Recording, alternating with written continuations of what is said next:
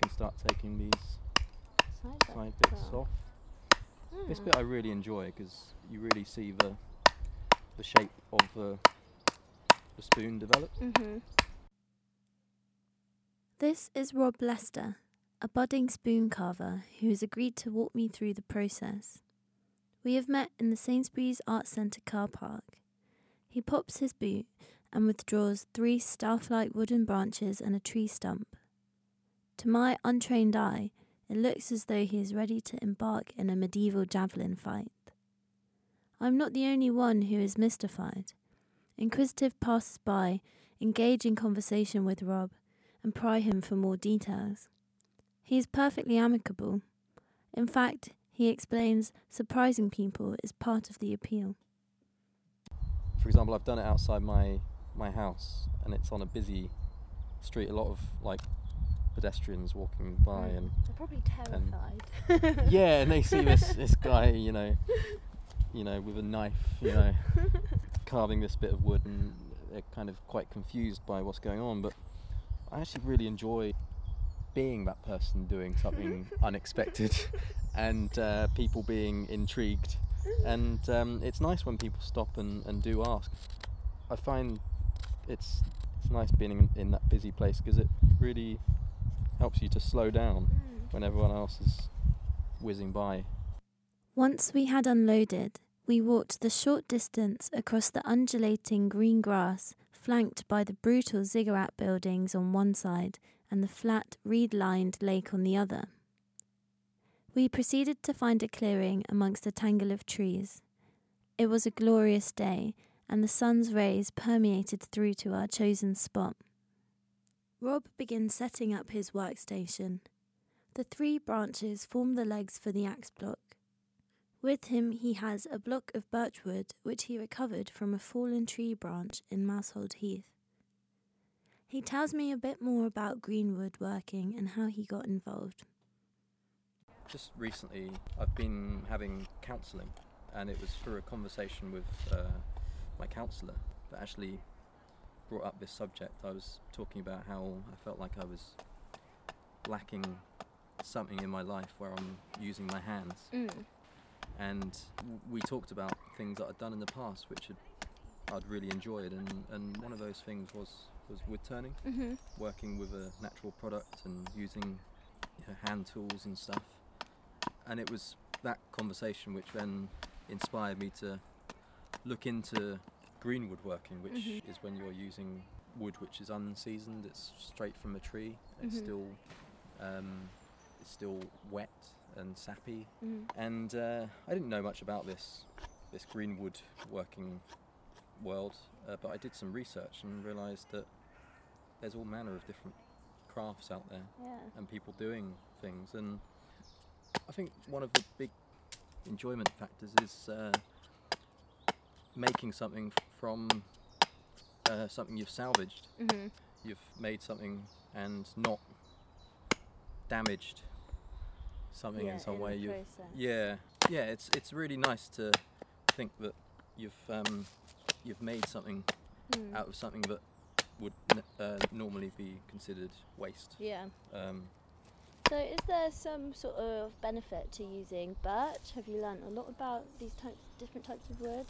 Yeah, I mean, I was pretty ignorant really about wood before getting into this, and really interested to learn more about different species and different qualities. And birch is quite good as a starting point because it's quite soft. Fairly soft, and it's quite abundant as well, so you can find a lot of it around.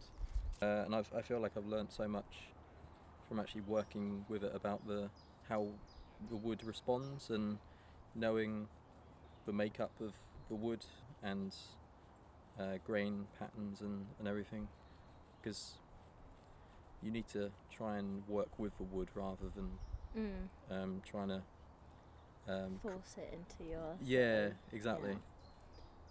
Although it looks like the kind of activity where you're like using an axe and like Yeah. using loads of force. Most of this is quite delicate. Yeah. But this bit I quite like because it's 'Cause it's you're really not. getting into it. Yeah. I think that would be one of the things I most enjoy about it. So by the sounds of things, I might not be very good at it. I would probably go overboard and Yeah.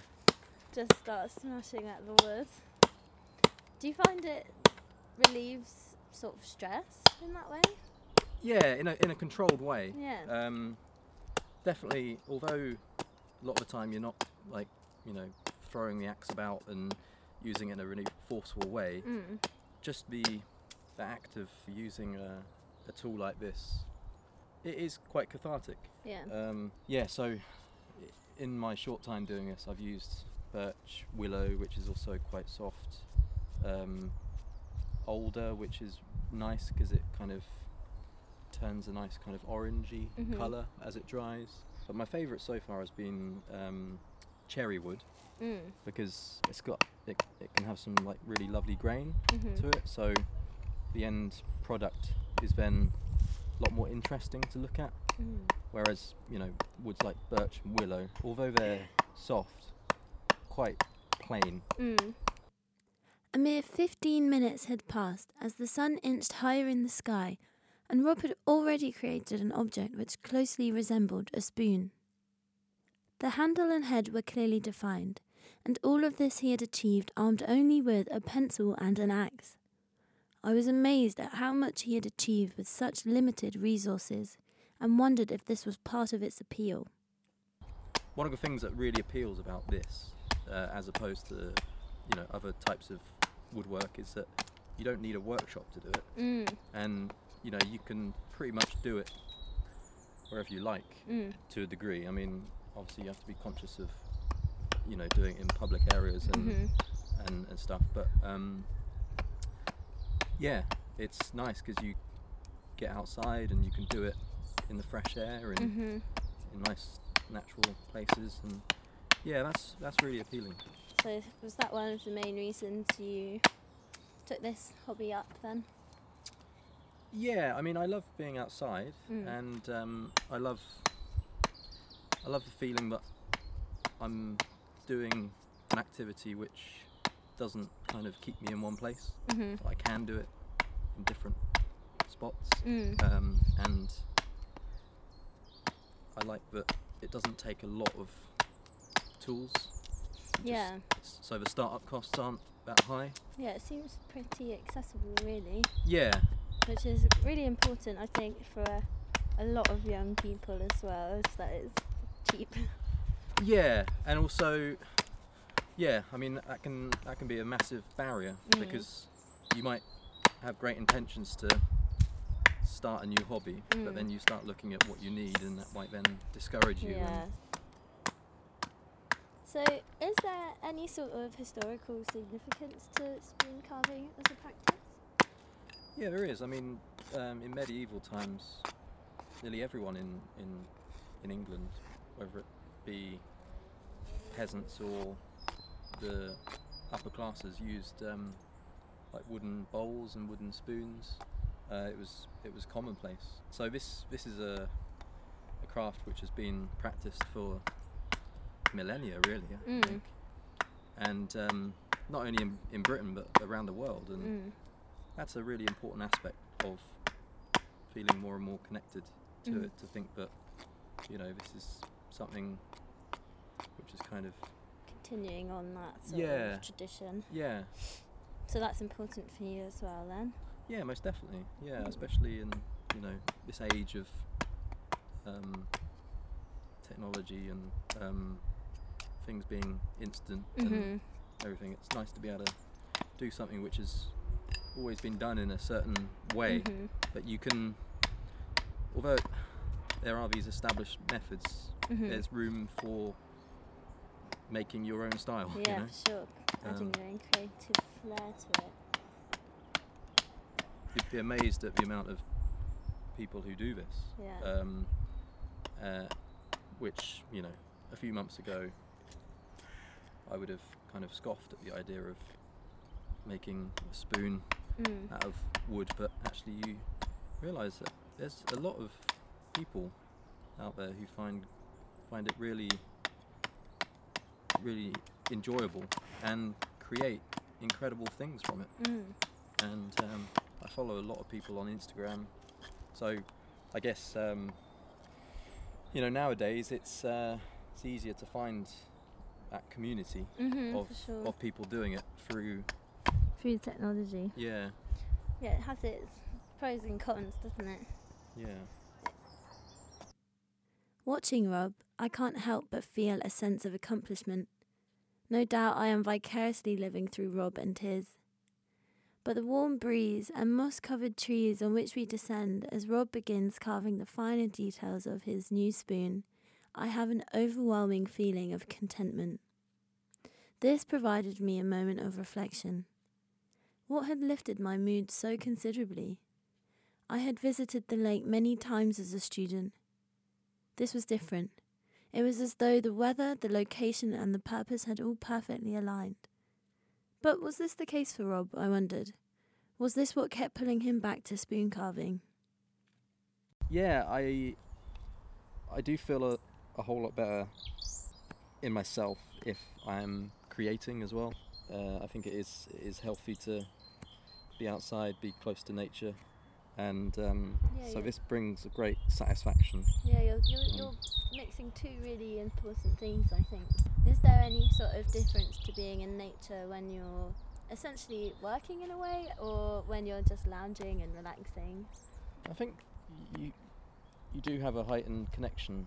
Like with this, I mean, I've become so much more aware of trees and trying to identify different trees. And I mean, like here, for example, maybe if I just come out here for a walk, I would have walked around the lake and not really stopped for very long, but this has given me a reason to like stop for a little while. And it's because of my interest in spoon carving, it's led to me becoming more in touch with the natural world, I guess. It seems like quite a natural progression is to then start teaching it and running courses, and some people that I follow on Instagram run courses and they travel to different places around the world. It's very popular in Scandinavia, and because you don't need a lot of equipment, you can travel and take your stuff with you and find lovely places or local places. You might get in a bit of a fix with a big axe on a plane, but yeah, yeah. within limits. Mine and Rob's adventure had drawn to an end, but not to worry.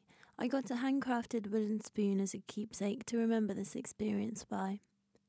Rob had shown me that happiness and fulfillment can be found in simple tasks, need not be expensive, and utilises our natural environment which is waiting for each of us at our doorstep. The results of forging into the unknown may be rewarding in the most surprising of ways, and could even lead to a fulfilling career. Thanks for joining me on today's episode of A Green Odyssey, and I'll catch you next time.